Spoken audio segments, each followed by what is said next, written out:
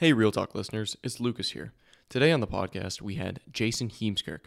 Jason has been involved with education for about 20 years now, both as a teacher and a principal and a coordinator at the Canadian Reformed School League, and now finally in his current position as principal at Guida de Bray Christian High School here in Hamilton. We talked with Jason about education at large, Christian education, Reformed education, the differences between all of those topics. And then we got a little more specific and talked about school structure and how that is built up, the role of parents, and then also the role of the student body and who is allowed in the school and who is not. So it was a really great, eye-opening conversation we found. We hope you enjoy it. Please send us your feedback. As always, we'll put the info in the description and our social media. So without further ado, here is Jason Heemskerk.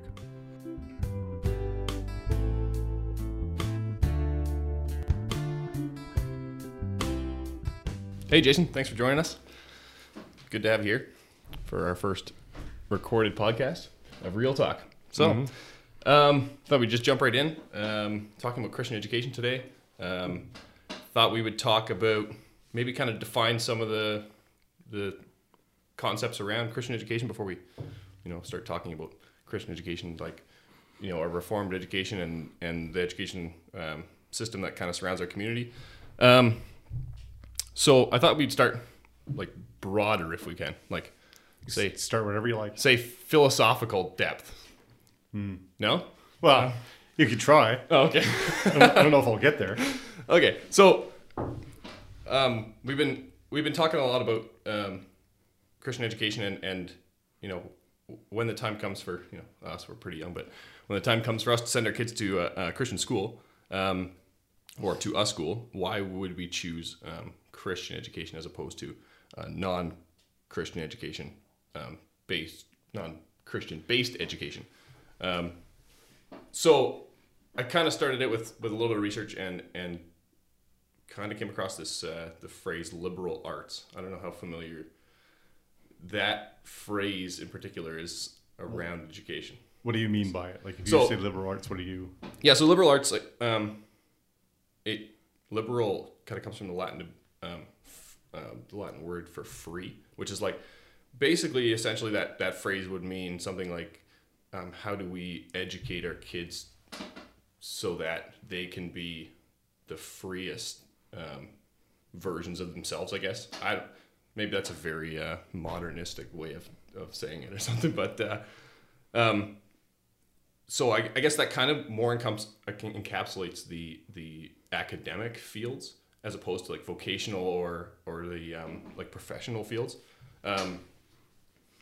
So I don't know how familiar you are with that and like the history behind. Well, if you're looking at education, I don't think I've ever really thought about it as a liberal arts education, but I think I know what you mean in that sense that the reason why we educate our children is so that they can make informed decisions about what they do with their lives versus a vocational school, which, if you go back in history, you were expected to do what your father did, right? So your father was a cobbler, you would become a cobbler and you'd have no shoes. Your father was a minister, you'd just be off the deep end. Your father, sorry. A veiled reference. Yeah. No, your father was a teacher, you become a teacher, and kind of that's the way it went. But then as time went on with the Industrial Revolution and there were less opportunities, I think, in some ways on the farms and in the vocations because there were fewer vocations. So people looked at education and said, okay, in order for our children to flourish, they need to learn certain things. They need to be a certain place. They need to pick up as much as they can. And so you start teaching things like maths and languages and sciences and history and those types of things. If that's right. and that could be a very people who know exactly how to define liberal arts education will say, no, that's totally wrong. That's okay. That's how we need to come to some sort of consensus here. I think what we're talking about. I think that kind of satisfies it. Like it's more like the academic fields, biology, sociology, philosophy. It kind of encapsulates all those things, but that aren't, say, directly related to a role at a business or some kind of vocation, I guess. So yeah. I think So that kind of idea is something that I don't think we always think about. Like that's what we're doing for our kids is giving them a really wide depth of knowledge that's not specifically targeted. Right. Whereas what you said, like if you were a farmer, you would teach a kid to farm. You wouldn't teach a kid math about the farming. You would teach him. Right, because he'd figure that out. He would figure it out while he was doing it. And he wouldn't need to read because like those are the types of things where and it's so I think the reason why we don't talk about liberal arts education so much anymore is because there are very few schools where it's not done inside that format, right? There are very few vocational schools until you are finished with your your elementary and your secondary school and even your post-secondary school before you really kind of dive into an apprenticeship or some sort of vocation. Right. Yeah. So I think it's just so entrenched in our Western society that's kind of where it came from historically that we just don't even think about it. No. But yeah, now that I was thinking about it, I thought, well, that's kind of interesting that we're not actually just teaching our kids to go out and make money doing something. We're teaching them to be really good versions of themselves and in all sorts of different, avenues. Maybe that's why it's so hard to find, something to do once you get out of there. But, well, maybe that's a whole other discussion. So, don't study history. Yeah. That's your background. Yeah. Well, I know it's very valuable, and you turn it to you. So. Yeah, like I said, don't study history. Going through it, I knew that there was nothing practical I could do with it, and then I finished it and realized there's practically nothing I can do with it. And so here I am today, having used it very well. Just a wealth of knowledge, though. Yeah, right. So, yeah, right. So, I guess let's get from just the education that the understanding of what education is, and then let's kind of apply like a Christian. What does it mean to be Christian? So I kind of came across. I don't know if you would know his name. I think it was, oh shucks. He had a crazy name. Let me just look it up because it's amazing. He basically said, Rush Dooney, that was his name. I don't know if you're familiar with him. No. He's some old guy who, I think he was out of New York somewhere, but he is kind of a philosopher that worked around the idea of education and what education was all about. And I think he kind of spearheaded the, say modern style of homeschooling. So regardless, he said that all education is religious. And to think that like a public education isn't teaching religion is something that's false. And I kind of dove into that a bit, and it seemed like if you were going to analyze a culture to see what they believed, the education system would be one of the first places that would shine forth what the culture is teaching as true. And so if we start there, I think we get to a point where we really see the value of Christian education as opposed to taking a secular curriculum in an educational format and then applying, he said, sprinkling holy water on it. So applying a Christian lens. So I don't know if you could speak to this idea of like, how do you get to applying Christianity into teaching your kids? I think it's not that much different than what you're doing at the house, like in your home. You can, you have your go back and play soccer with your kids. And, as a dad, especially as your kids get older, you come to the realization that they're faster, stronger. They can run a whole lot farther. And so instead of, either giving up or getting better, you just start hitting them a little harder, right? Oh, yeah, for sure. I still weigh him by 100 pounds, so he's not getting by me. So then what you do is you actually, you're teaching your kids that, strength, might is, and weight, you can start doing that. As long as you can start bending the rules of kindness and compassion and fair play. If you're going to, when you're feeling stressed those little things, that's what some people would call like the hidden curriculum, the stuff that kind of happens in the background. And that's where the culture of a school, the culture of a home really comes into place. Is those things that you teach your kids without ever knowing that you're actually teaching it to them. And they probably wouldn't be able to tell you, well, Dad, you taught me this. Not until years later where they start to actually self-reflect why they do the things that they do. And they're like, oh yeah, I'm just like my dad. And that's, it's not a bad thing necessarily, but it's depends. Well, yeah. Like, I remember I love to remember the times where I win arguments with my father. They don't happen very often. But there was one time where I lost spectacularly. And it's something that's actually stuck with me for a long, long time. I wanted to do something. I can't remember what, go to a concert. I don't know, something I wanted to do. And my dad said, no, you're not going to do that.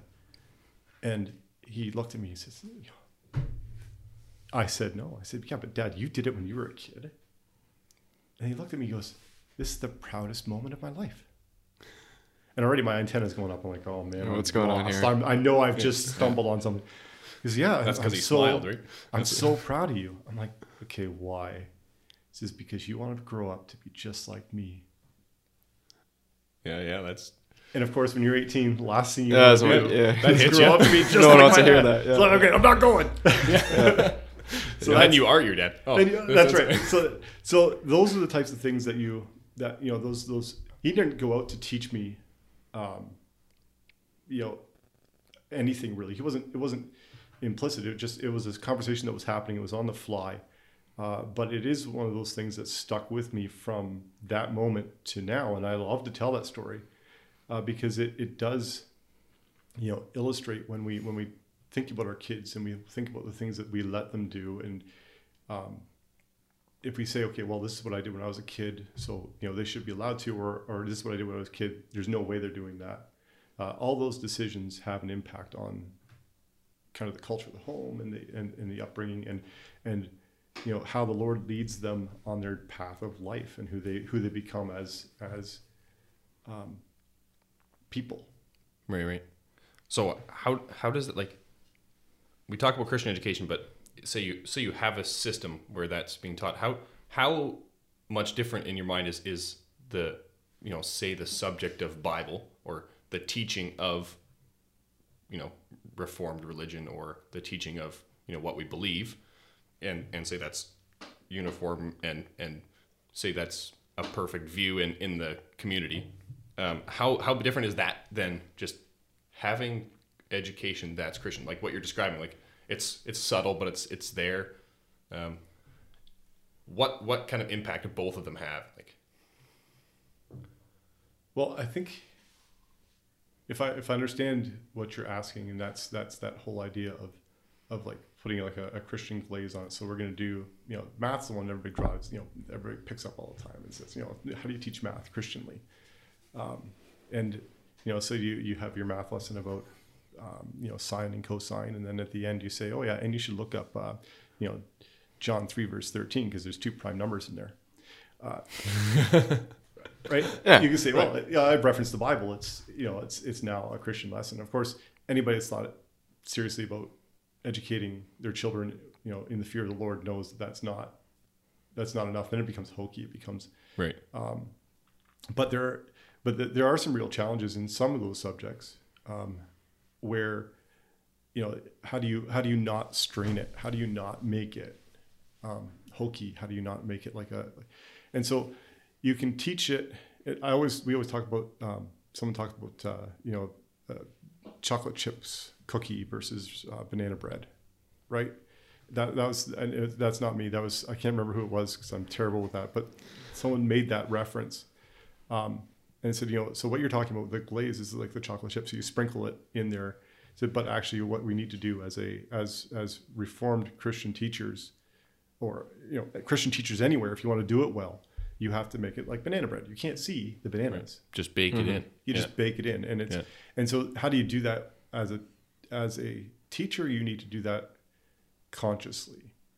Yes, it is interesting. You can say, well, I am a Christian, therefore my Christian values will come out. And right.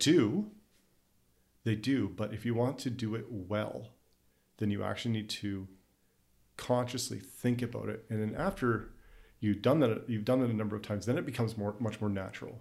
But right. at the time, if you're, you got this water glass here, and if I'm going to teach you about filling, a water glass by pouring one thing to the other, then I'm really going to focus on you pick up the cup and you tip the water and you pour it into the glass, and then you put it down, you wipe the spill. And I'm really concentrating on going through the motions. Now, if I wanted to use that as a metaphor, we have a cup that's half full and we have a cup that's not half full. Then you have to plan that out. I can't do that on the fly. Give me 5 minutes, I'd be able to probably do some neat little metaphor. But unless you're going to consciously do that, then it doesn't make a good infused lesson. Right. So teachers are more interested in the content than they are about the context, and that also comes with years of experience. The more comfortable you are with your content, much more naturally you can flow into the different aspects of it, and what that looks like. Because it's not, the other thing is, it's not always the what, but the how you teach that becomes important.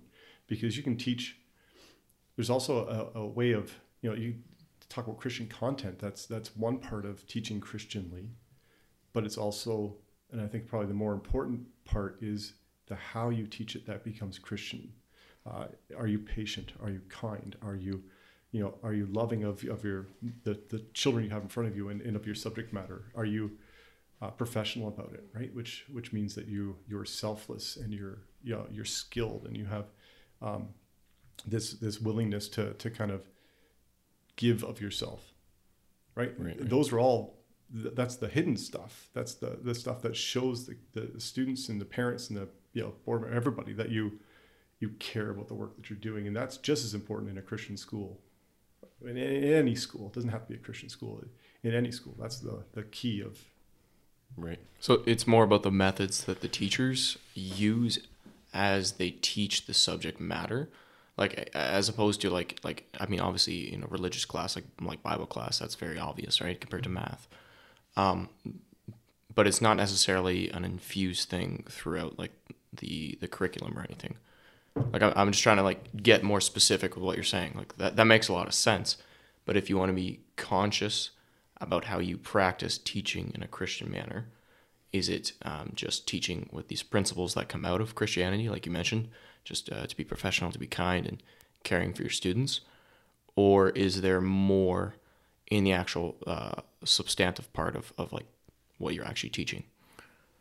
Yeah, so I would have a hard time, for instance, teaching in a school where they told me I had to divorce my faith from my content.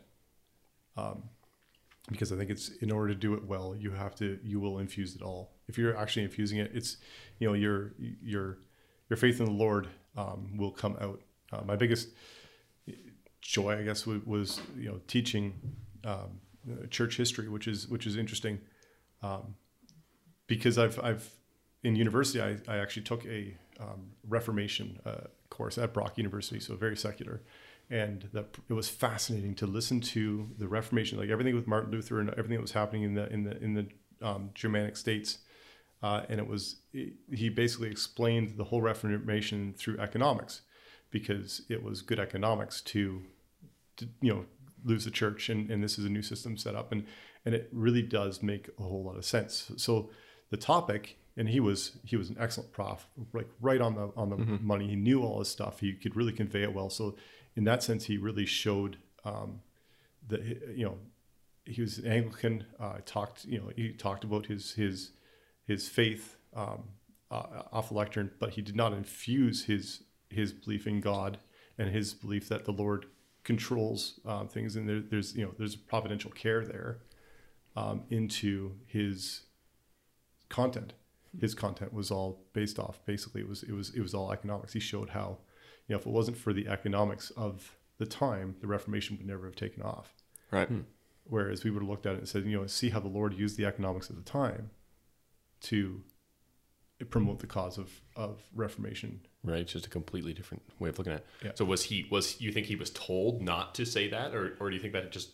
I don't think so. This guy would say anything. Like he's a tenured prof. That's the beautiful thing about tenured profs, especially the older ones. They have that freedom. They have that freedom, yeah. Right? They can say that. No, I think it never really occurred to him.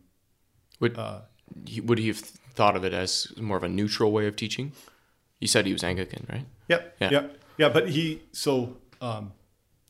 I don't think so. I don't, because it wasn't neutral. It was explaining it all through economics. Like it was very Right. purposeful, and it was something that you have to ask him. Like I don't know. Yeah, what sure, his whole sure. But if purpose he could, was. if he could flick a switch and then just teach the whole course differently, that's something like if we were to say, if you had a scenario where you brought him into our school and said, okay, now you have to teach this class that you took as from the Christianly, Christian perspective. Yeah. If he's probably a good prof if he's tenured. So I mean, he could probably just switch it and just say, okay, now I'm going to teach it from this is how the Reformation. And I guess if we do that consciously in a Christian context, I think that's kind of goes back to your question. It's like, Yeah, well, is it the content that you turn Christian, or you put a Christian lens on it, say, or is it like, the subtle things that you were describing that's like, well, it's more like okay, I want to get at it. Okay, so in the method of your teaching, right, the Christian principles come through, and then in the content, you can this example you listed, you can show the impact of God and His providence over the acts that took place during the Reformation. Is there a neutral way to teach that, or is it kind of just like it's like a Christian way to teach that and a non-Christian way to teach that, and there is no neutrality in the middle?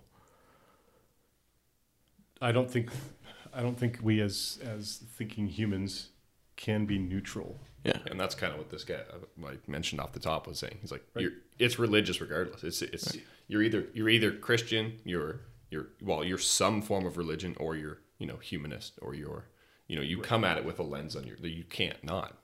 And that was one of the points he made, that essentially you're teaching something anyway. I mean, perhaps you could. You'd really have to work at it though. Like you would have to. You'd have to strip all the life out of it. I feel like the difference between, if you think about, I don't know, a famous speech, Martin Luther King. Let's say, that's one of these. It's the speech is not famous because of what it said as much as how it's said and how it's delivered, and the passion and the life and and the values that came behind it. If you were to strip that all down and just give point firm little blurbs, it's not really that. Loses its meaning. It loses it's kind of repetitive, actually. Yeah, and it just loses its life. Yeah. And I think that if you try and strip down your academic content, or even your any type of content you're trying to teach, from the life of the students and the life of the teacher that's teaching it, it's not going to be very successful. It's going to be kind of lifeless and dull. And that's why, if you think about the, any type of educational system that says, we divorce faith from what we teach, or we don't teach from, we teach from neutral ground, that if you're a good teacher, then you don't do that. Maybe your neutral ground is going to be your love for students and your view of students, but that in itself is going to impact how you teach. Maybe you're going to be, it's love for subject matter. That's why I teach. If you're teaching chemistry at the senior high school, you love chemistry. Well, that love for chemistry is going to come through your teaching, and that in itself is a worldview. It's its own state of being. It's not neutral.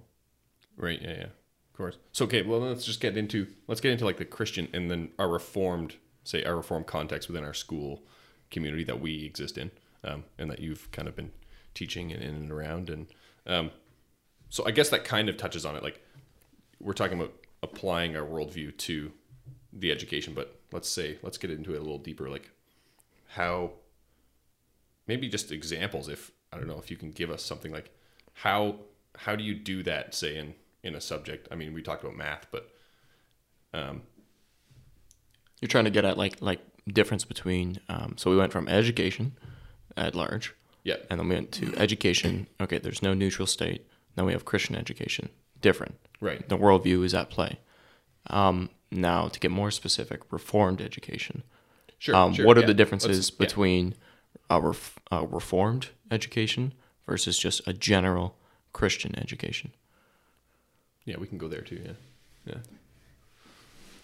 So, I mean, if you're looking at it in terms of globally, and again, someone that almost be nice to have someone sit beside me that's taught in a general Christian school or interdenominational Christian school.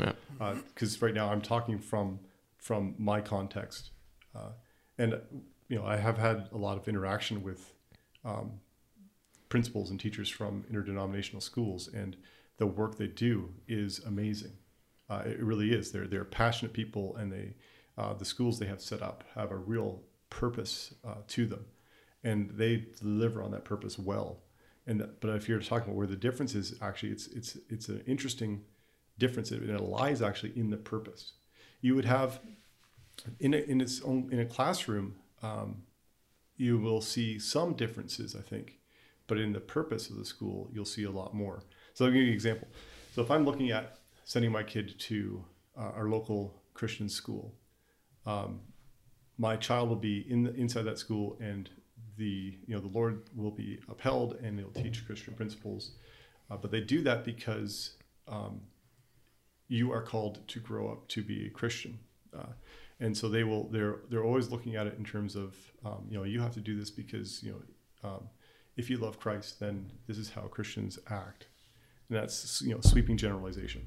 Okay, so I'm going to go I'll be fair, and I'll give a Reformed Christian education, at least in how we do it in the Canadian Reformed school. So I'm going one level more specific than you are. Yeah, you're thinking. No, I think that's. But fair. if I look at it from the way our Canadian Reformed schools view the child, they're there because the Lord has called them. So at their baptism, right from the get-go, the Lord has said, "You are mine." And so when I'm talking with a child about how to be and how to why they need to work, they don't work that way because let me phrase that positively. They work because they are thankful for the promises and the gifts that the Lord has given them. They're not working for some future commitment they're going to make down the road, right? So they're not working to prove that they are Christian. They're working out of thankfulness for the fact that God has called them. And it seems subtle, but it's you talk about worldview. It's a major shift in even how you then work with students. Because I have a child who shows by his walk of life that the values that we uphold as Christian community are not very important to him. Then I will go and I will say, listen, you are, the Lord has called you. You have a duty to respond to this promise that's been given you. And that's a very powerful argument, because it's not a choice that they make. It's not something that we hope that they respond to this Christian call, and we sent them to the school to learn about this Christian call that they have. Rather, they were sent to the school because their parents felt that this was the place where the vows that they took at baptism have the greatest impact, right? They vowed to raise their child in the fear of the Lord to the best of their ability. And by choosing the school system that we have, they're saying this school system is part of the best of my ability. At least in the academic education of the child, I've chosen this school to be the best of my ability. And that in itself gives our schools this, an impetus to do well, because it's not just we're not doing this because a successful school, the way I see it, is not growing membership, right? I don't think we're successful if we went from 400 students to 600 students. Man, we are successful in these 5 years. That's not success to us, because we're not looking to grow. We're looking to respond. And so for me, a successful school is one that responds to that promise that the parents made when their child was born, and we work with them hand in hand to be the best of their ability in the academic education that we provide in their school. It's not my school. It's not a board school. It's the parents' school. Mm-hmm. And that's why that's how our system is different. And so that means that's how it's different from Reformed Christian schools, and different from interdenominational school, and I'll have in Guido, we're fairly urban there, so I'll have, especially in August, people walking in all the time asking if they can, enroll their child there because they want their child to have a Christian education, and they're curious about it. And for a while there, I was a little bit embarrassed when that happened because I have to say no. Yeah. Except I thought about it, and so I don't say no anymore. I actually say absolutely. You are welcome to enroll your child, but for our school, it starts actually in the church. We don't have anybody enrolled here that doesn't actually belong to our church. So one of the first things you should do is go visit the church next door, Cornerstone, and be there on a Sunday. See if this is the place where you're going to feel comfortable. If this is the community that you're going to feel comfortable in, because our schools are set up to support these communities. So if not, there's an excellent Christian high school down the road that's probably a really good fit for you, right? And I point them toward the interdenominational school because that's what they do. Right. We do Reformed Christian education, this covenantal model where parents are in the driving seat, and we respond to the parents' promises for their children. And the interdenominational school works with, providing a Christian message in a Christian environment for Right. people of multiple denominations. That's not what we do. Right. So how do you think that, I hate the word evolved, but how do you think that evolved in our community? Because we obviously, it'd be hard for anybody, I think, to articulate it that well, and it's still hard for me to wrap my head completely around the subtle, the nuanced differences. But although it's really a viewpoint difference. But if you, I don't know if you could touch on how did we get to a point where we said this is about our baptismal obligation, and then how did other people decide let's teach every kid who wants a Christian education in a way that is, say, under the blanket of even reformed, but Christian.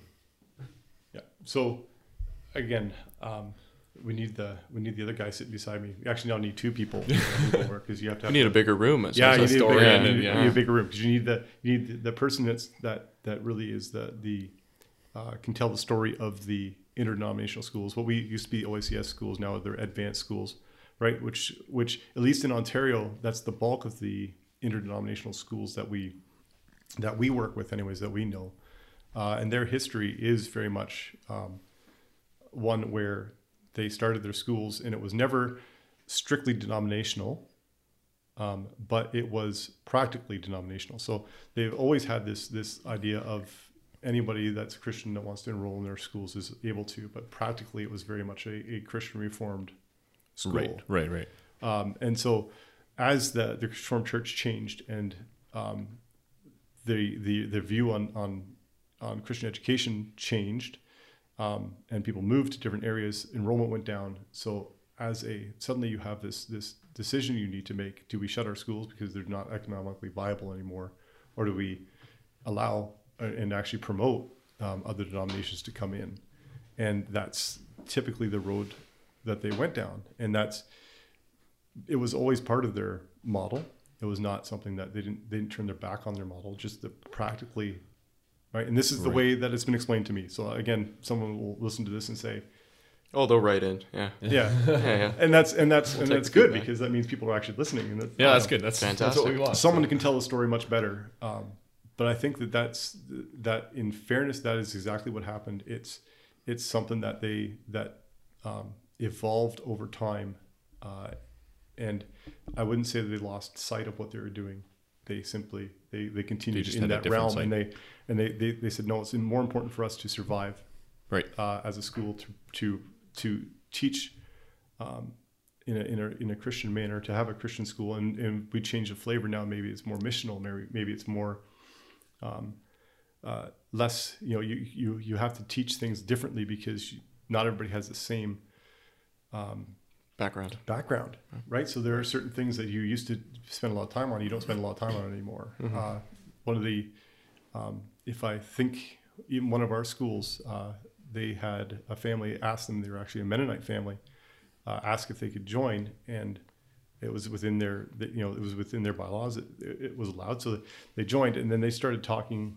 The grade 3 church history curriculum talks about what happens in a church building, and the minister gets up and he talks about liturgy, because that's the program they use. Right. This child has only ever been in a home church, never actually been in a church building, and so it just changed the flavor. It didn't make it worse. It just changed the flavor, because now suddenly you have this other perspective in the classroom, and that other perspective, because the teacher was a caring teacher and a sensitive teacher. They didn't want to let this child be left out. It changed the flavor of that lesson. Right. And you got to imagine that would multiply as you get into like high school grades, and if you would, it wasn't just one student, but it was a variety of views and viewpoints.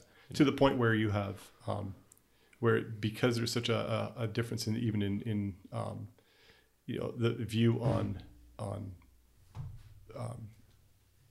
I lost the word, on how we view marriage and how we view same-sex attraction, and how we view, because there's such a varied view of that inside the Christian community, and if you're open to all Christians, then schools have had to been very open and say, you know what, we don't condemn anyone, or they have to be very specific inside their policy and say, okay, this is what we teach, and if you send your children here, this is what we will. This is the worldview that we will promote, and if it doesn't work for you, well, then it doesn't work for you. I think from the fundamental level, I guess you end up with a lot more decisions, I guess, to make from year to year on those kind of issues than if you had to take a model like that.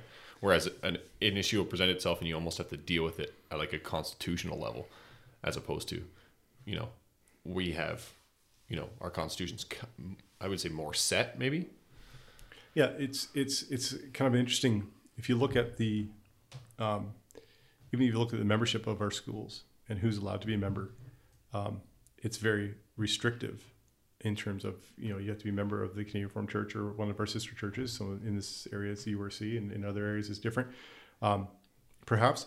But we ask, are you a member? But what's interesting, we don't ask, are you a member in good standing? Because that's the church's issue, right? So what we're concerned about is the fact that you are a member of the Canadian Reformed Churches or URC church or sister church of some sort, and that's as involved as we get. But it also means that decisions like, how to teach about lifestyle issues is also not up to us. We follow the churches, and that's our role. So because we're there as support for the parents who belong to a church. The school is on the bottom there. Like we don't. I suppose perhaps we do in some ways, but our purpose is not to lead. Our purpose is not to direct. Right. Our purpose is an institution for the use, not. That's right. We are there to support, to serve, right, as in one area. Why do we sing psalms generally from the Book of Praise inside our elementary schools, right? Why is our memory work based on the Book of Praise? Well, it's because our schools are there to support the Canadian Reformed churches, right? And historically that's been what's there. Now, are there pressures? Yes, there are pressures to change things. And you talked a little bit about the generational aspect of it, and I think that there are some interesting pressures being placed on our schools, and it comes from the third and fourth generation going through those schools. Right. Yeah, maybe we won't. Yeah, we could talk about that else? Too. I mean, that's somewhere we could talk about that for an hour. We could definitely go into that. Well, yeah, so basically, I just want to clarify. So that was an awesome explanation. So it kind of comes down to, all right, when we're talking about Christian versus Reformed education, these interdenominational schools, you have parental involvement in both, but the parental involvement in the Reformed schools is parental involvement with the goal in mind that these kids are born into the covenant, and we would like them to respond to the promises that God has given them. Whereas interdenominationally, I guess you're just hoping I want my child to have a Christian education, to be brought up in the faith and learning about these things from a faith perspective, as opposed to a different worldview, like we talked about before, right? There's nothing neutral. Yeah. So I guess would that be a fair summary of what you just said there? Yeah, you're amazing. You're so short. I took like 10 minutes. Yeah, well, it's a complicated topic. So yeah, but you didn't get to listen to yourself say it all and then kind of formulate it all. Right? Yeah, exactly. So yeah, okay. So you mentioned those pressures to open coming from like third, fourth generation. And yeah, you talked about how you used to say no, now you say yes, but go talk to the church first. Yeah, I guess those pressures to open. Do you have any thoughts on kind of why that's coming up? Do you think it's more of a cultural thing? What do you think? Because I'm assuming you've had lots of people maybe talk to you about this, given your position as the principal there. What's your view on that? Why do you think people are bringing that up? Is that more like a generational thing where, say, people our age, kids of, what would you call it, second generation? Are you second generation? Third generation? So my dad they view the education different? Like, yeah, so if you're looking at in terms of leaders in the schools, so my grandfather was the kind of in that institutional era, right? So my dad first So my dad would be second, yeah. I would be third, right? And then so my kids, and my oldest is 22, so not that far away from where you guys are. You're the fourth generation of leaders coming in, right?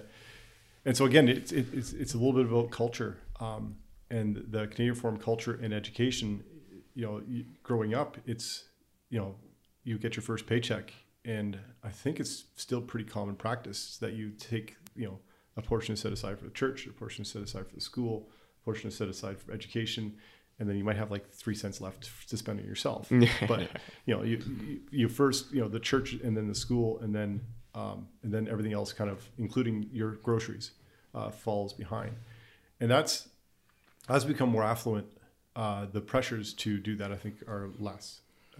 And it sounds kind of funny. The more money you have, the less likely you are to actually, strictly set those things aside, because you figure, well, there'll be money for that later on when I get there, because this never-ending flow. Whereas, if I think about my grandfather, they're in that generation, the stories I hear from that generation about the things that they did to make sure the schools were able to happen.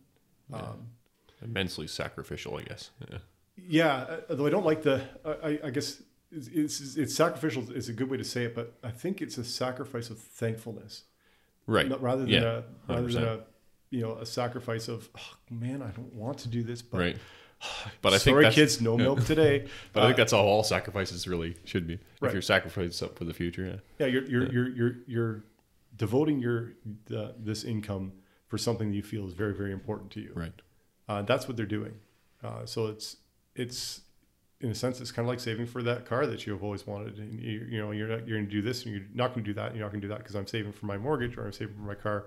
Well, that was the view they had in terms of school. Sorry, we're not going to do this because the school comes first, and that they need this. And that's, as we become more affluent, that need changes. And so the priorities change. And that's I think just normal. It's normal human behavior. And how do you know that? Well, we're not that different from Israel, the Old Testament. And I love the Old Testament is a wonderful place to look at how do cultures and how do people shift. So if you think about even the Exodus, and you have this kind of first generation that left Egypt, well, they didn't even get a generation down before, they forgot about all the hardships, and they said, no, Lord, like, we don't want to be here. Mm-hmm. We want to give all this, promised land. We used to get free fish in Egypt. Like a couple of melons. And now we get this manna. This manna is gross. This stuff that falls out of the sky, and we just pick it up. But no, we'd rather have, and that, I look at that and I think that's me. Like that's who I am. That's how I respond to the gifts that I get used to. That's right. Yeah, that's amazing. Because they were actually also in Egypt for 400 years, which is what, like, it's got to be 6-7 generations. Yeah, it's 8. Like, so it's like so entrenched, that slavery, and then they come out and it's less than 1. So it's like just unbelievable transformation in their thought, right? Going from thankfulness to nah. Yeah, and then the same thing happens, once they're in the promised land. So that generation, they used to be slaves, they all die, and their kids come in, and then they have these wonderful sweeping victories, and then I don't think they get one Sabbath year in, And before they're chasing after the idols, and they're being like all the nations around them. And that's, I think, again, if we look at who we are as Christian people, we're so nervous about standing alone. In so many ways, in so many things, we don't want to stand alone, and our schools do stand alone.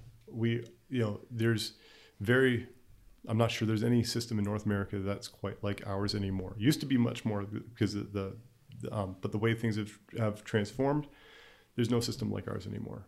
Right. And so parents are looking at that, and they're also seeing really good things happening in other schools, and they're wondering, well, why can't we have that? And I think that's an excellent question, like really, really good question.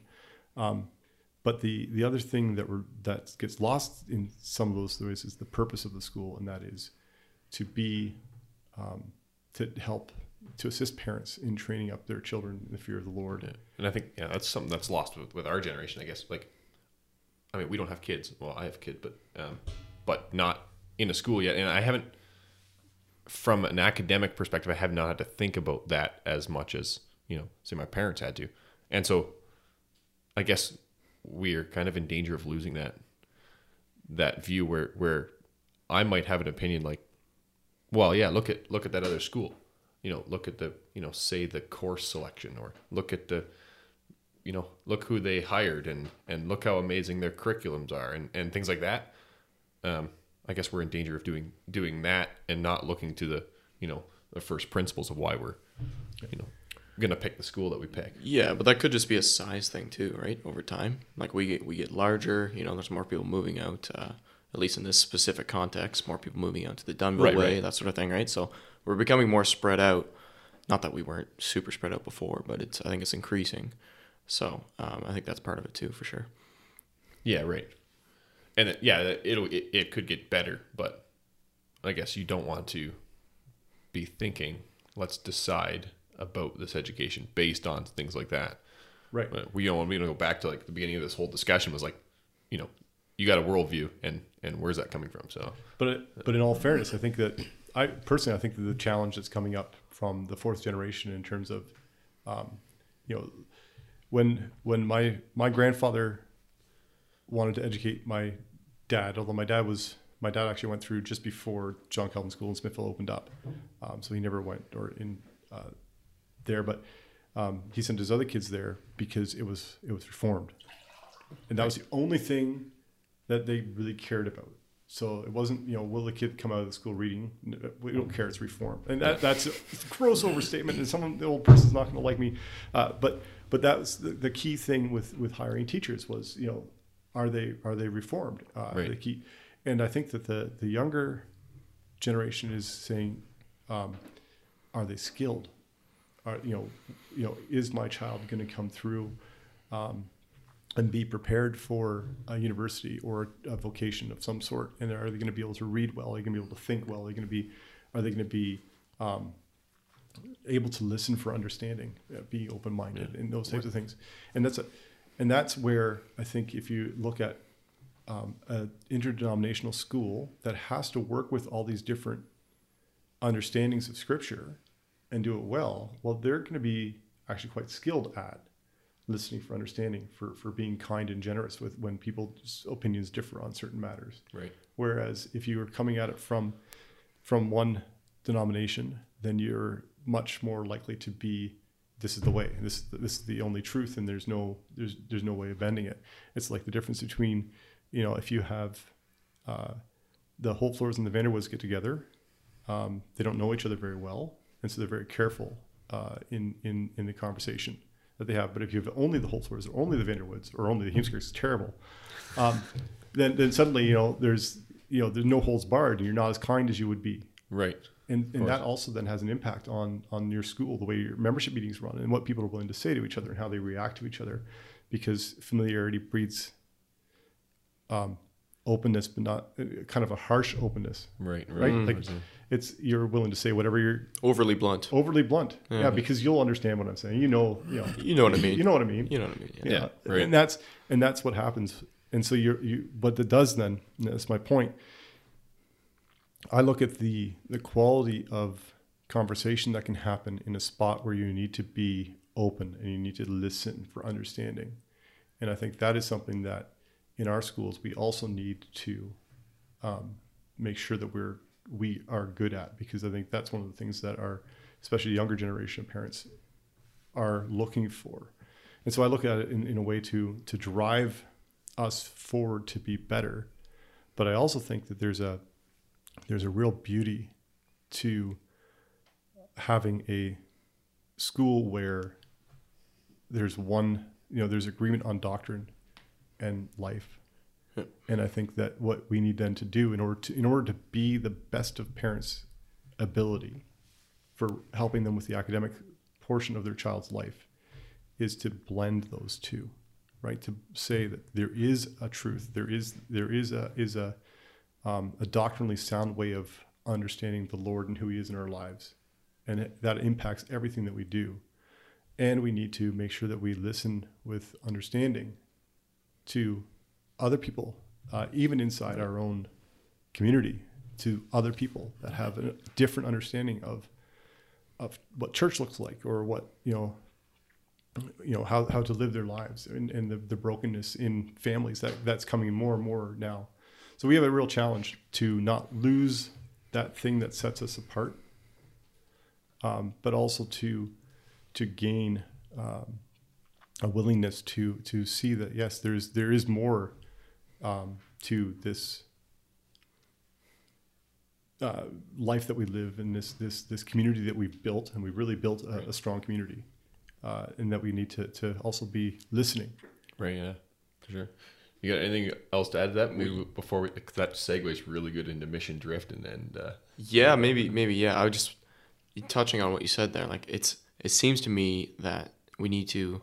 It's a tricky thing to do, but we need to strike that balance between, all right, like we have Reformed education, we have a lot of parental involvement with this goal of the child responding to the promises made at baptism in mind.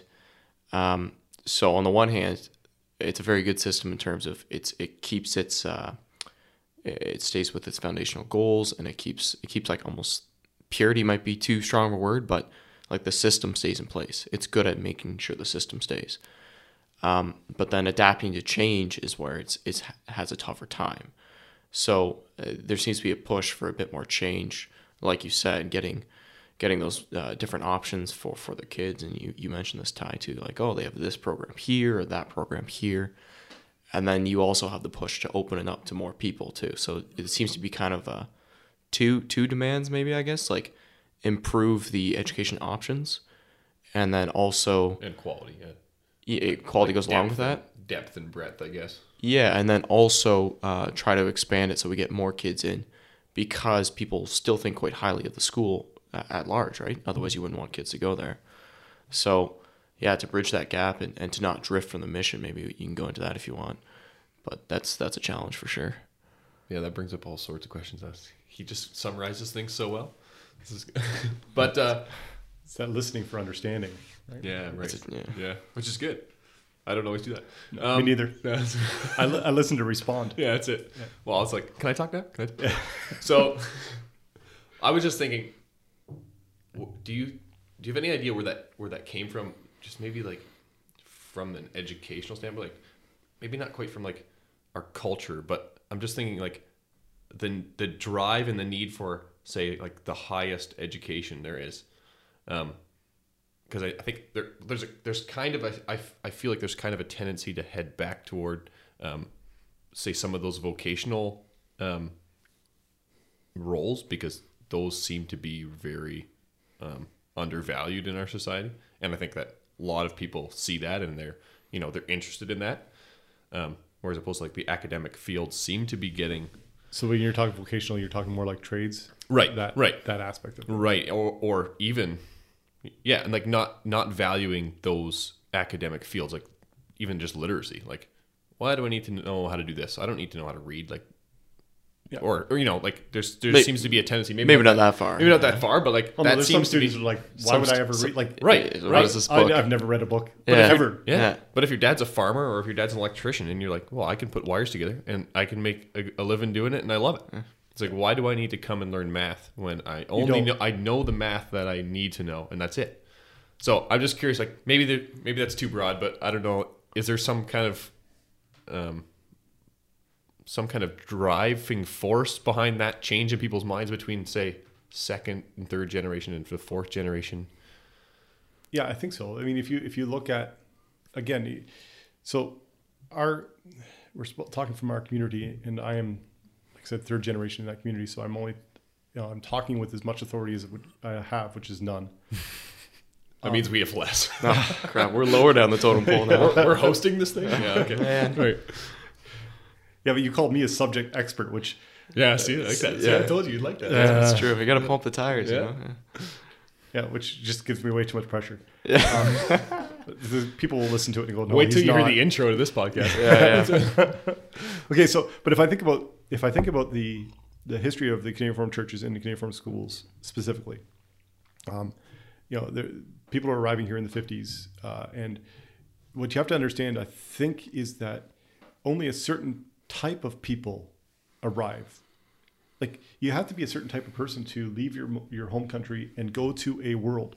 Like, and it was Some would say like crazy. the new world, right? So Yeah. you have to have, I don't know, a sense of adventure. You got to be, a bit of stubbornness, or there's something, I think, unique to that group of people. Right, that's that moved to Canada from the Netherlands at that time. Right.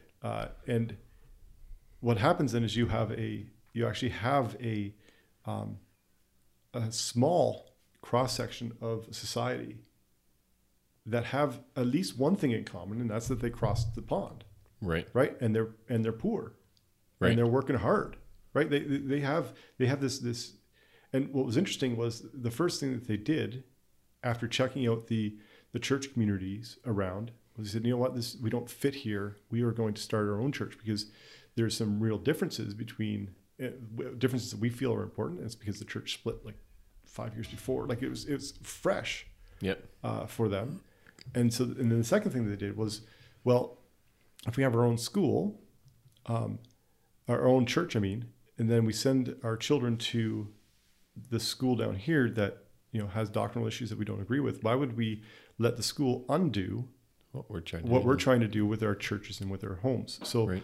that was the second thing that they did. Before some of them were buying houses. That I don't think that's the order that we would like. Well, that's a Right. super good point. Yeah. Third, Right. fourth generation. Third, fourth, We're that's just so not our privileged. order. And you mentioned the prosperity now that turns us into, say, some people who don't think. And you also said don't study history, but I think that's like the only thing we need to do.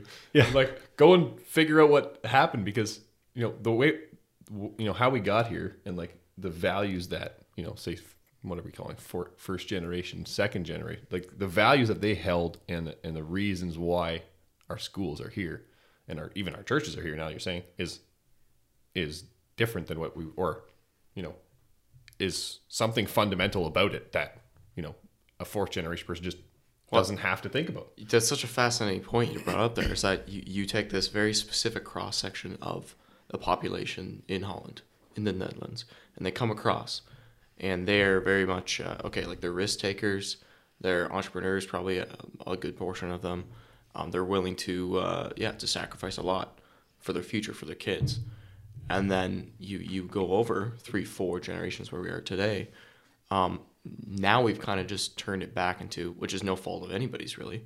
It's just we're part of the population here. So you miss that, like that, I want to say almost overachiever sort of like cross section that you started with. Like we're still, I would say, we still are very much a can-do kind of community. That's part of the problem, was that they weren't well off, so they worked really hard, and now we're well off, so shouldn't have worked that hard. Yeah, that's part of it too. But it's even just like the psychology, so much prosperity, like the mindset of the people, right? Right. Like that's fascinating. Turns into complacency. It does, but it also means that as schools, and that's part of it too. So when you're setting up a church, you just need a roof over your head. Like, it doesn't matter what the benches are like. We'll make them ourselves. Yeah. Out of marine plywood. Yeah. Wonderfully comfortable those benches were for sleeping. But you have this we'll make do. we'll make do. And if we have to go, they tell me a story about the Keto where, the hallways are short. The ceilings are very small. And that's because they saved money by doing one less course of bricks than they were, right? Because it's good enough. How high do you need it? We're only 6'4". Like as long as it's 6'5", we're like 7 feet. We're like the tallest people ever. Oh yeah, but if you go 6'6", you're good. Yeah, that's an inch of except clearance. for a couple people. Make the couple people duck. They were used to that. Anyway. That's right. Yeah, exactly. Just get used to it. But you're looking at this part. But I don't think if I just look at the church buildings we build now, we are looking at them not good enough, but we want them to make sure that we're going to build to last. Right? We're gonna spend the money and we're going to do it well. We're not going to put up with substandard equipment.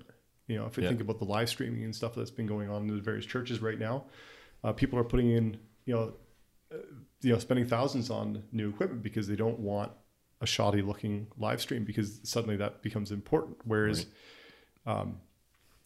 if you had a tape recording of it before, you were advanced. That's right. Like you get the tin can with a string line across the road. That's live streaming. It's live streaming, right? A little fuzzy, but the schools are the same, right? So when they started up the schools, all they were really worried about was, get a roof over their heads. If you have desks, it's excellent.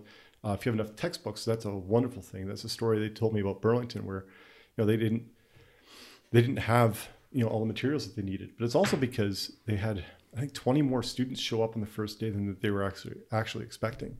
Because that's the other interesting bit about our schools is we sit here from this perspective of, well, obviously everybody wanted it. It's actually not true. There were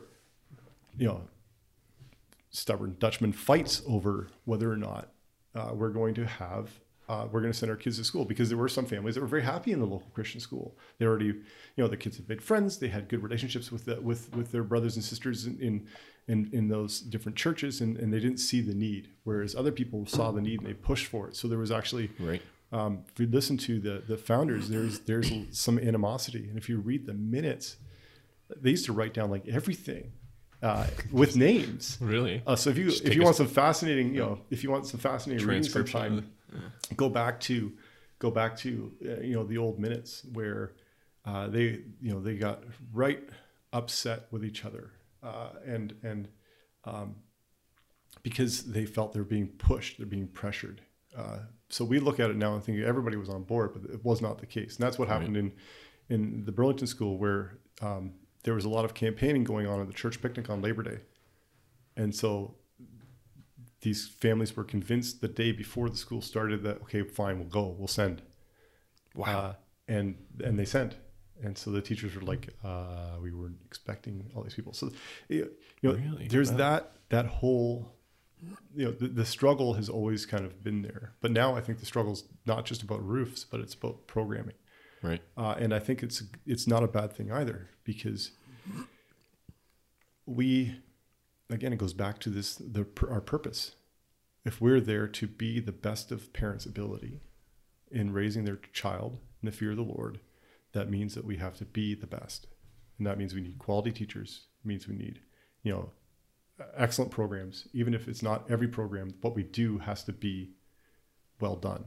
Right. And we have to really show that love and passion for, driving. And that's why, if you're looking at it, kind of the history of the school, it was reading, writing, arithmetic, and then it was kind of, Bible, of course, is always there. And then it's Bible, reading, writing, arithmetic, phys ed. Then it's, Bible, reading, writing, arithmetic, phys ed. And now we're into sciences. And then it's Bible, reading, writing, arithmetic, phys ed, sciences, music. Yeah. So then art, trades, and then and if I just looking at kind of Guido's history, I see kind of the phases, and every time they get these things and they do them well, then they're always looking for kind of the next thing. And now we're into the trades, right, where we have a full-time shop teacher for the first time, and that's because the community, the parents who push these things said, no, this is what we see as important. And if you were to ask, when they first started the schools, will we support a full-time shop teacher? No. No. But now, But now responding to the parents. and the founding fathers are looking at this too and saying this is wonderful. This is a wonderful gift to us for the legacy of the schools that the Lord has allowed us to build. Right. That ties so that ties in really well because you mentioned a book to me, Mission Drift. I just pulled it up and I thought I should mention the authors, Peter Greer and Chris Horst, who I listened to this. Well, I listened to it on Audible because I said no, I'm not a reader, but yeah. I'm an Audible kind of guy. But so that book outlines the just in general, what do you call it? Not-for-profits. They outline how not-for-profits mission drifts from the initial constitution or the intentions of the founders. So say first generation in our context, drifts to kind of more conform to the cultural norms and cultural appetites, say, of the world. So I know we've had a brief discussion about it, but say this kind of ties in well. So we're talking about the need for our community to have, say, shop and arts and music and add these programs because do you see that as being driven by the culture, and do you see as maybe just dive into that Mission Drift book in the context that you're living in as principal and yeah, so it's been a bit since I've read it, though it is definitely a worthwhile read, like in terms of any organization that's looking in transition, that's moving from one place to the other to figure out what your core values are, and then you can change everything else. But right. As soon as you change that core value, you're better off shutting down your company and saying we're done with this now. We're gonna move on. Right. So yeah, you said like the founders that say the first or second generation is looking back at what say Guido has in their course selection. They say that is amazing, great. That is kind of confirming or affirming that this is in line with what was intended. And then so I think that's a great thing to hear. If we were to say, so remembering that our schools are set up to serve the Canadian Reformed population. So initially they were set up to serve the Canadian Reformed population. So when the United Reformed churches kind of grew out of the Christian Reformed churches, already then there was some huge discussion about whether or not we allow the United Reformed children into our school, because our schools were set up for the Canadian Reformed community, right?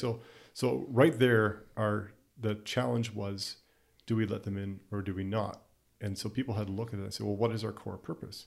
Is our core purpose to teach Canadian Reformed children, or is our core purpose to teach children of a Reformed background? So I've broadened that out. So right. you work on that, and you come to understand that no, in order for us not to change the things that we're doing, we can still teach children of a Reformed Christian background and not really change very much, with the exception of some Psalms that we have to do. But that it does poke at your core purpose. And then if you were to say, okay, so what about, so we can United Reformed people have been a real blessing to our schools and to our teaching groups, and really have a sense of love and passion for the schools inside those communities, and we're still able to teach with that Reformed covenantal view, right? Because their children, like our children, are baptized. Their parents have taken the same vow to raise their children in the fear of the Lord. It's an understanding that your life is a response to that promise, not a, I hope to get there one day point. And so we're able to continue along. Now, if you say, okay, well, what about opening it up to making it interdenominational? Well, that's where your core purpose, again, that's where you really start to push against that core purpose. And that's why I've come to tell people that ask if they can join. And I have no problem saying, absolutely, but we start with our church, because our core purpose here is to support the parents of the children inside this Reformed church community. Be right. That Canadian Reformed or United Reformed, or there's some other Reformed churches. They're free Reformed. Some right. There's other Reformed churches that support us as well. So that allows us to maintain our focus on what we do, and that way also allows us to do it well. Is where we're not going to be everything to everyone, right? You want to have a focus on your purpose so that you can always drive by. Now, the other reason why it's kind of easy to say that is because there are excellent interdenominational schools out there that you can send people to, right? And you can say, they do excellent work. They're have no problems sending people from different denominations to those schools. But I also want then to make sure that I have the wherewithal to work with the community so that we can be the best, so that we are the choice, right? And our community looks at that and says, you know what, the schools that we set up, that as parents we are leading, as parents we are working toward building and maintaining, are top-notch places where I have no problem sending my children, because I know they're going to come out I know they're going to come out of a system that supports what I teach them at home. Right. Yeah, because it starts with the church. It starts with the church and starts with the home. Like and all the school is an extension of church and home. Yeah. And we're subservient to both. Yep. That makes a lot of sense. It makes a lot of sense, because I think a lot of the push from our generation is a missional type push, right? Which is a good goal. Like, they want more kids to come to our school because we want to share Christ with them, and we think, look, this is a great way to do that. But if you take the view that you just espoused there, right? Like, it starts with the church, then bring them to church and start it there, and the process goes through that way, and that way it's not an exclusive process in terms of, it's very inclusive. Like, come to church, come with us, learn about who we are, and if you want to join our school, like, our school is just, like you say, an extension of the church. So that makes a lot of sense to me. Yeah, for sure. Yeah, I think the conviction in our community, and what we've been talking about and describing is a good one. Do you find that, like, you're obviously on alert for, say, what they term as mission drift, which is just us following a culture? Do you think that it's more of a problem in, say, an interdenominational school that would occur? I guess it all depends on your administration, your community, but has that in general seem? I can't say, like, you, right? If you, but I know you mentioned, like, so just things like your view on homosexuality, your view on all sorts of say what maybe some would say the smaller issues that maybe some people disagree on in the broader you say Christian context. I just have a feeling that it seems that would be, because of the increased number of views in a school like that and a community like that, drift just seems to be more. Maybe not inevitable. It's going to come back. It's going to come back to the church, like you laid out, right? Right. Because it's like you say again, the school exists as an extension of the home and the church, and it's to serve the parents in the goal of raising their children, right, to respond to the promises. Right, but I guess we have one church, and they would have multiple churches where they're trying to tailor a viewpoint across, multiple, world views almost. And it does. It depends on the school, right? There are some schools who want to be, who look at it and say, okay, we're a Christian school, we sing, we do devotions, and we present the love of Christ, but we're going to keep the kind of lifestyle issues and the rights and wrongs of that up to the individual church. Right. So our purpose is to have a Christ-centered education, and we can see our way to having a Christ-centered education and avoiding all those subjects. I was struggling. I'd say, okay, I'm not sure how that happens, because of what we talked about before, where doesn't your worldview kind of come out, and if you are not allowed to speak about your convictions, also in terms of what the Lord says is right and proper for us, How do you do that? Well, then you teach the Reformation through economics, right? Yeah, perhaps, or right. or you talk about the Reformation as a it's not really all that important, right? Because we're all Christians. But again, we're putting words in people's mouths that are not here to for sure to defend themselves, right? So, but you're looking at this and you're saying, is it possible? There are other schools, I should say, interdenominational schools, who have very strict value statements. Where say this is, we are open to all denominations. However, no, we're open to all denominations, and these are our core values. Right. And our core values in marriage look like this. Our core values on confessions look like this. Our core value. So they're still interdenominational, but they're very much supporting a set of core values. And then Mission Drift would kind of say that's exactly what you need to do. You need to work always inside those core values. Right. And if your student population is declining, that's you've failed, if you will, if you change those core values in order to bring it increase back up, to even just to influence a certain outcome that you think that is the measurement of success. That's right. So where you said growth isn't the success, it's the value education. Right. So yeah, and I guess as a caveat, because maybe people haven't read the book, many people won't have read the book. The book isn't specifically targeted at a denomination or a church community. It's actually more targeted at businesses. Yeah. And like, I mean, we chatted about Buck Knives, who's they have Christian principles, and they were built on Christian principles, and then they kept those.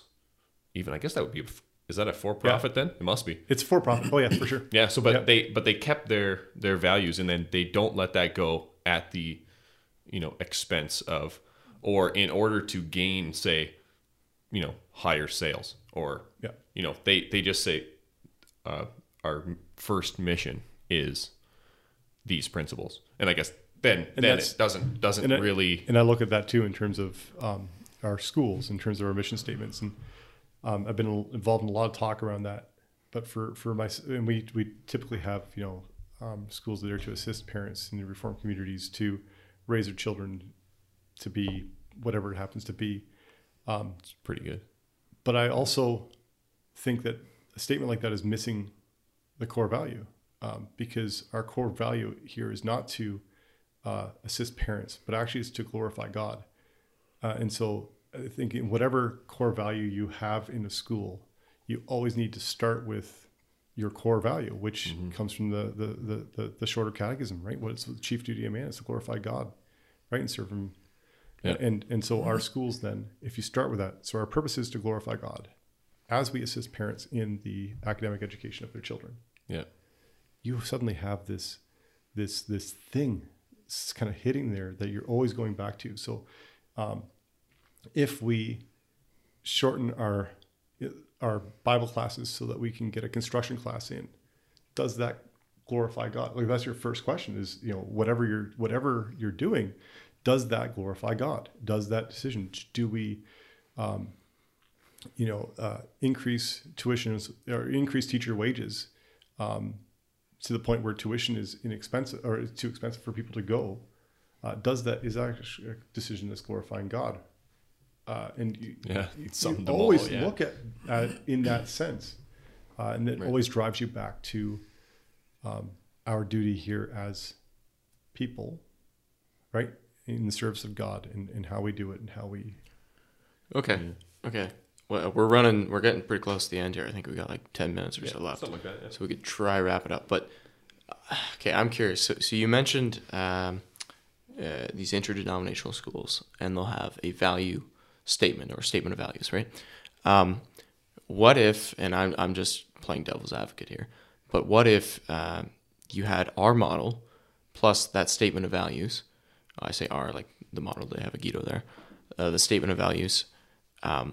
What's to stop a school like Guido from opening its doors to non-reformed kids if you have a statement of values and you agree, hey, like we're not going back on these. These are our values. If you're down with that, if you accept these values, if you sign off, fantastic. You can send your kid to our school. What's like, where's the flaw in that? And do you like, does that, So Yeah. I look at that as you've actually, so can you glorify God with that? Yes, you can. Yeah, Absolutely. sure. People do. But if the second part of our purpose statement is to assist people with Canadian Reformed or Reformed parents, right? So are you doing that? And I would say no. You've started not a bad school, but you've started a different school. As soon as you open it up, then suddenly your core purpose, which is to assist parents in a specific church or a specific, denominational subset, if you will, you're not doing that anymore. You've now shifted. You've now changed. So if you can still, you still glorify God by that, but you have to understand that you've actually started a different school. okay, so is that too narrow of a purpose to have a school on then? Maybe that's a question that some people are asking. I don't think so, because if you look at it, like a, I don't know, so there's an organization out there that was trying to be kind of everything to everyone.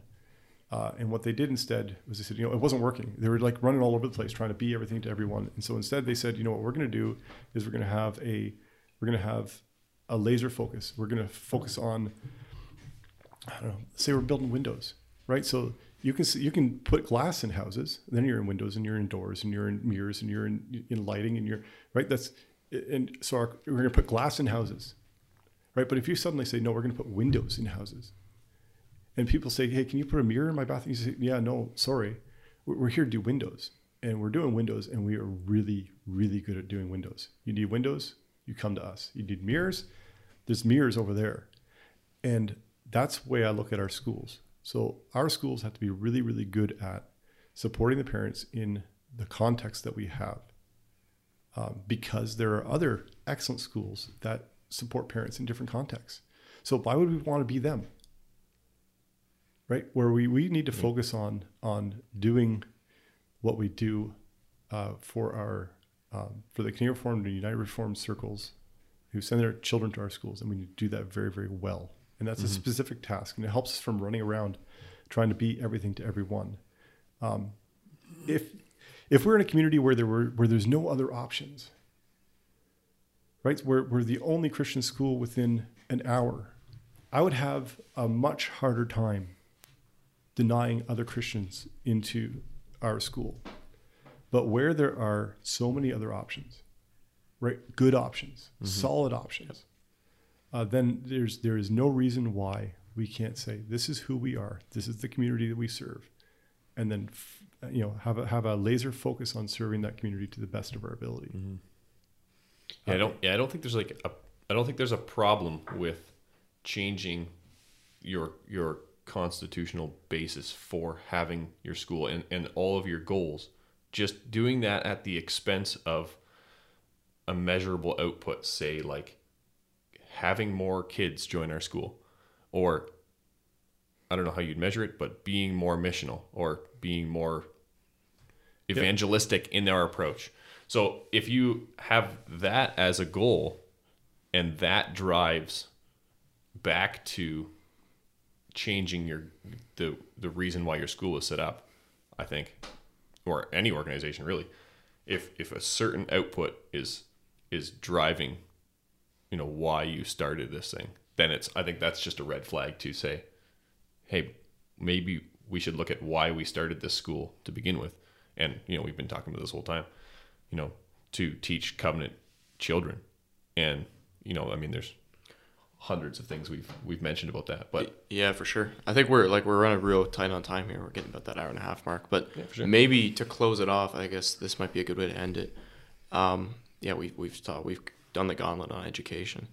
I guess it kind of comes down to for parents, and I guess in this specific context with Guido and not in Southern Ontario here, to send their kid to a school like Guido, that specifically does Reformed education for the glory of God, to aid the parents.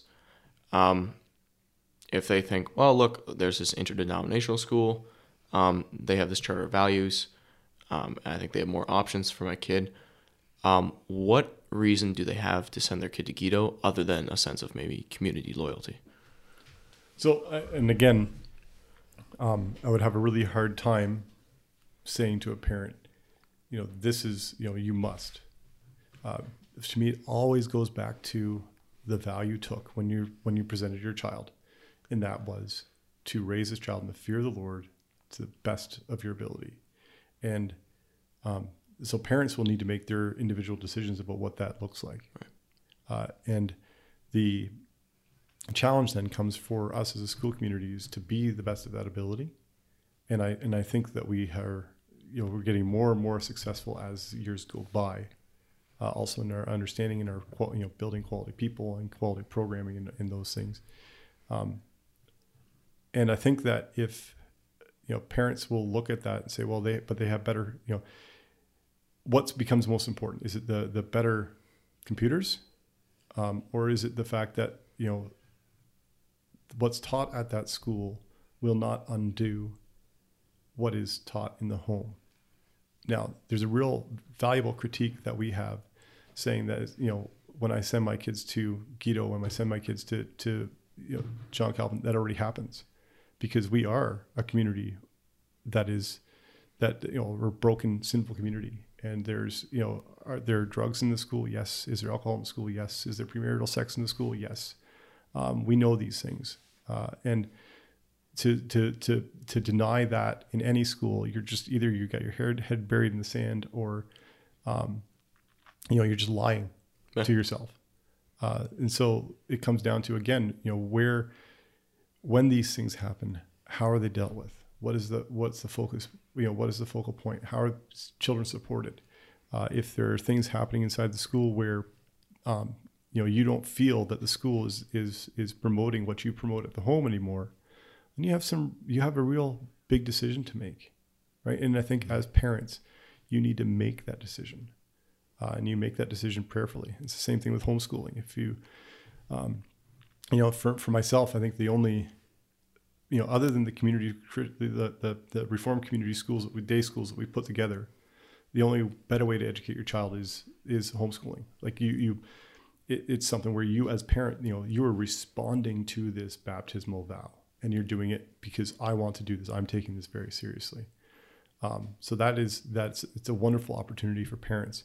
I also don't want to promote it for very obvious reasons, but I think we really need to understand that the education of children is the responsibility of parents. Mm-hmm. It's not, education of children is not the responsibility of the school, right? We don't, we are a tool of the parents to educate, but the responsibility lies with the parents. And that's not something that is culturally prevalent because our government says, no, we, the government, will take care of your kids. Yeah. We, the government, will do this.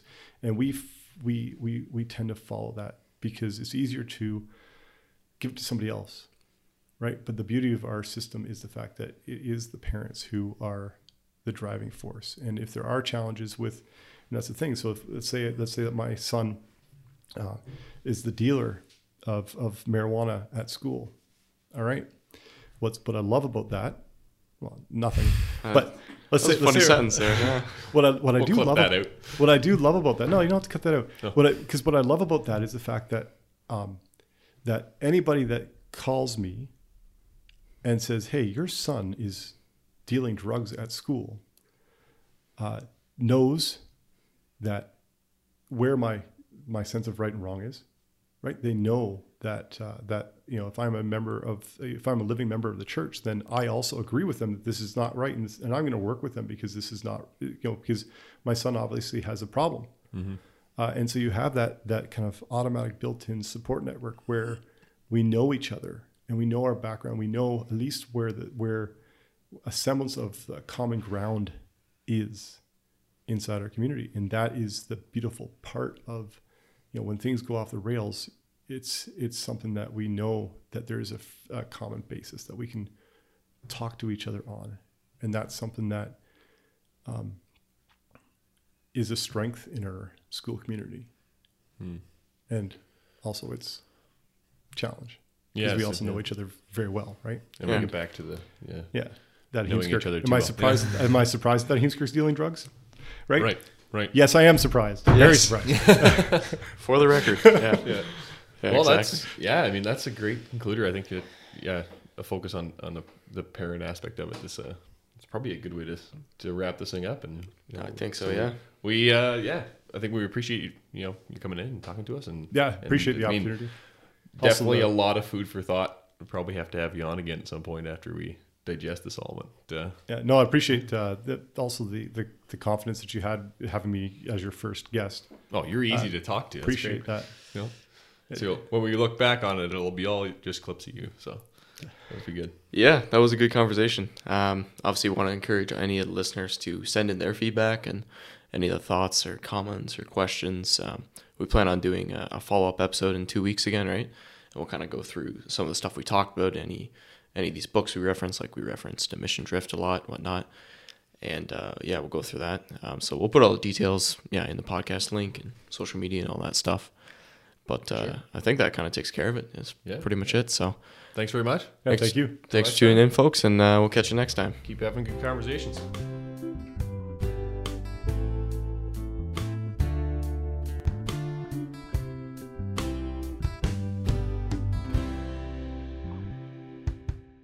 Thanks for tuning in to this episode of Real Talk. To send us your feedback, email us at reformedrealtalk@gmail.com. Go to our website at realtalkpodcast.ca or follow us on social media on Facebook or Instagram at Real Talk under the handle Reformed Real Talk if you're searching for us, and leave us your comments or questions there. We look forward to your feedback, as this is what helps us grow as a community and have real conversations. This show is produced by Lucas Holtfluer and Tyler Vanderwood. The music is provided by Calvin Hutton. And that's it for now, folks. Keep having real conversations. We hope you were informed and inspired by this episode. Till next time, bye-bye.